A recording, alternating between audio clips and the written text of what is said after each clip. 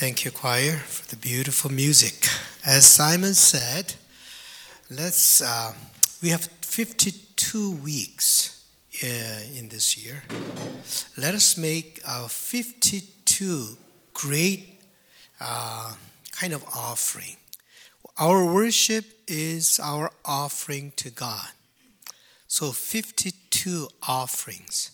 Whether we do choir music or special music, sermon, prayer, we really put our effort into it. And then every Sunday becomes very special Sunday. And we create beautiful worship together, mostly from our heart. Not just a performance, but from our heart. We just gather together our heart and present it to God 52 times this year. Long time ago, the priest, to find the perfect fragrance, they try all kinds of weeds, all kinds of grasses, and they burn it. And no, this is not really the sweet fragrance that I want to give to God. So they try many things and then finally find that grass and offer it. That sweet fragrance to God. In the same way, hopefully that we can create that kind of worship service every Sunday and 52 times, and this year may be filled with worshipful kind of year. And as Simon said, 10 minutes before, please come. We'll put some music and also prayer topics, and you can have time for prayer for the world, pray for yourself, and pray for your family. So let's do that. And welcome to the first Sunday worship service of 2020. And God gave us this beautiful new year, and we start new. And then our theme is becoming together. That is very difficult concept. Easy to understand conceptually, but becoming together is very hard, especially in modern days. What does that mean, becoming together? We are living in such a rugged individualistic society. I am the most important thing. Everybody else, I use it for myself.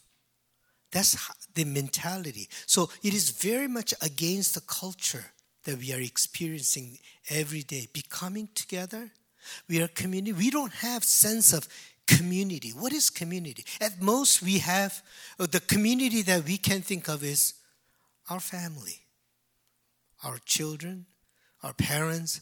That's as far as the community goes. We don't think about community beyond that. Even church community, it is really hard to say whether this is community because we are just gathering together physically. So becoming together is not really physical phenomena alone. It is much more than that. But it is hard to understand what is much more than that. What is really in a community? I believe that we need that. Human beings are created to live in community. God planned, God intended for us to live in community, being connected with each other. As Brian beautifully prayed, that we are deeply connected with each other, but that is really hard to understand in modern days. What does that mean that I'm deeply connected with you? But Africans, I told you several times, but Africans, because you are, I am. That's their mentality. If you're not there, I'm not here. Because you are, I am. That kind of sense is lost in modern days. In ancient times, maybe but there was a stronger understanding of community, but in modern days, this sense of community is very difficult to grasp. And in other words, Christian message is diluted. We're just individualistically come to church physically and then just get something out of the church for myself. Beyond that, well, if I have time, I'll do it. But beyond that, I don't really care. that is kind of mentality that we have. So Christian theology, there's a strong sense of community in Christian theology. We are together here this morning, this afternoon. I believe that is because God called us. God called us to be here, that we are here together. Community is formed and created by God, not by human initiative. It was created by God's Spirit. So we are here together this afternoon because God called each and every one of us to be here, to worship together, to be connected with each other. That's why we are here. That's what community is all about. The Israelites have a strong sense of this community, this calling. They believe that they are who they are by God's call. God called us to be together, Israelites.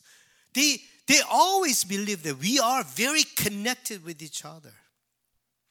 A few years ago, Prime Minister Jang Sang, Prime Minister of Korea, came to Toronto, and she also visited our church and spoke to us. And I had a time to have a conversation with her, and then we were talking, and then she told me that there are a lot of Jewish people in Seoul. And then, so she once went to meet them and then asked them, what is the difference between Jewish people and we Koreans? Have you noticed some difference? And then they said, oh, Korean people are so smart, very capable. They are excellent in academic ability and all kinds. They are very superior people, they said. But one thing that is different is we Jewish people, if we have information, we share with each other immediately to the whole community. But Korean people somehow, they don't share anything. Once they know, they keep it to themselves. That's the difference, they said. In other words, the Jewish people have this strong sense of community, being together. We are together by God's call. I mean, they're lucky to have so many prophets. Prophets came and then continuously spoke to them. You are God's people called by God. They continuously reminded them they were God's people called by God. Even when they lost everything, when they lost their country, their religion, their temple, their identity, they lost everything, and yet the prophets come and tell them that God will gather you up again, and God will form the community for you. I mean, that's Jeremiah. Jeremiah was a prophet in a very devastated time of Israel. The superpowers around them, Assyria, Babylon, Persia, and all these superpowers invaded them, and then they took everything from them. They took their temple, they destroyed their temple, they took their identity, they took everything from them. In this devastated time, Jeremiah came out and spoke this message that God will bring you back. Let me give you a little quote from today's passage. See, I am going to bring them from the land of the north and gather them from the farthest parts of the earth. With weeping they shall come, and with consolations I will lead them back. He who scattered Israel will gather him and will keep him as a shepherd of flock. It is God who called them. It is God who formed the community again. And he gave them this image. Among them, the blind, the lame, those with child, those in labor, together a great company, they shall return here. Picture this image. As they come together, the cripples, they will limp. And the blind, they will be led by other people. And then people who are pregnant, the people with the little children, they all gather up together. Even though it is difficult, they come together because God called them to be together. Every Sunday morning, I don't do that in ESM, but in KSM, I stand at the back. And then we have a lot of elderly people. They can't walk very well with the canes and all that. They all come together. Just seeing them is an inspiration to me. Even though it was so hard for them to even walk, they come because God called them to come and worship God. That is what community is. Community is not where all the perfect, healthy, and strong people gather together. Community is where all kinds of people, blind and crippled and whoever, lame, and they all come because God called them to be here. And we Christian community continued this tradition of Israelites. But this time, God called them not just from one race, from all the regions of the world. God called them together to be my people, to form the community. People came from all over the world. Luke portrayed this image very clearly. Let me read it for you. It is from Acts. Parthians, Medes, Elamites, and residents of Mesopotamia, Judea and Cappadocia, Pontus and Asia, Phrygia and Pamphylia, Egypt and the parts of Libya belonging to Cyrene, and visitors from Rome, both Jews and proselytes, Cretans and Arabs. In our own languages, we hear them speaking about God's deeds of power. All were amazed and perplexed, saying to one another, "What does this mean?" This is when the Holy Spirit came. They all spoke different languages, but somehow there was a miracle. They were able to understand each other. They were very connected. Even though they came from all different regions of the world, they were able to understand. They were deeply connected, and the church was born.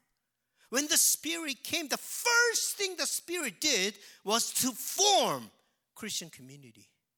The Spirit formed the Christian community. As a community, we may go through difficult times. But let us not forget that it is God who started this community. And it will be God who will keep this community safe and together. That was the message Jeremiah received. With weeping they shall come, and with consolations I will lead them back. I will let them walk by brooks of water in a straight path in which they shall not stumble. God will lead them. God will keep them. Why did God form this community? Simple. To bless you. To bless you. Bless each and every one of you. Not for himself alone. To bless you. Because that's the best way to live. Living in community is the best way to live. Because it is hard for you by yourself to go through all the challenges of life. God called you to form a community so that you can help each other. You can take care of each other. You can care for each other. That's why God called this community to bless you. And he taught faith, the foundation of life. Faith is the foundation of life. Through this community, God taught faith. And God taught you how to serve. That is the essence of life, serving other people. That is the essence of living, backbone of living. He taught us to love one another. That is the beauty of life. Without loving each other, where is the beauty? And God called you to teach each and every one of these things to all of you. Not only spiritually, but also God called you to bless you abundantly. Jeremiah said, let me see that. They shall come and sing aloud on the height of Zion, and they shall be radiant over the goodness of the Lord, over the grain, the wine, and the oil, and over the young of the flock and the herd. Their life shall become a like watered garden, and they shall never languish sorrow again. To bless you abundantly, so that you can live an abundant life. God called you. I mean, this community is so important in that sense. And to give us joy. Each one of you, to give you joy. As we worship together, there's a joy. Then shall the young women rejoice in the dance, and the young men and the old shall be merry. I will turn their mourning into joy. I will comfort them and give them gladness for sorrow. God will take away mourning and give us joy. God will take away sorrow and give us gladness. I pray that this community is a source of your blessings. As they see you, oh, God is alive. God is living in their lives. I hope that people could say that. Because as they see your abundance, they may be able to see the hands of God working in your lives. January 1st, this year, we have a family gathering together. And then I have a sister who doesn't go to church. His children come to our church, but my sister doesn't come to church. And then his brother-in-law, he's an atheist. And so whenever I go to his house and pray before the meal, and he always teases me. I gave you food, who do you pray to? So he was joking and all that. And this January 1st, we gathered together. And then my sister, Inky, I'm so thankful. I'm so thankful. I'm so blessed. I have so much and I'm so blessed. I'm so thankful. And then she said, I think it's because of you and Edward that I am blessed. She recognized. She doesn't even go to church. She recognized where the blessing comes from. I hope that God bless you so much that other people see you and God must have blessed you. And there was Jesus' prayer. Jesus said, sorry, I didn't write it. I thought he was there. It's not there. But Jesus said, I pray that they may be one so that the world may know that I sent them. That was Jesus' prayer. To generous people, I'm right now I'm telling you life principle, or it is what life is like. Life truth. To generous people, God will bring abundance. That's what I saw. Generous people will never be in want. Generous people are always blessed with more abundance. To thankful people, God will give more reasons to be thankful.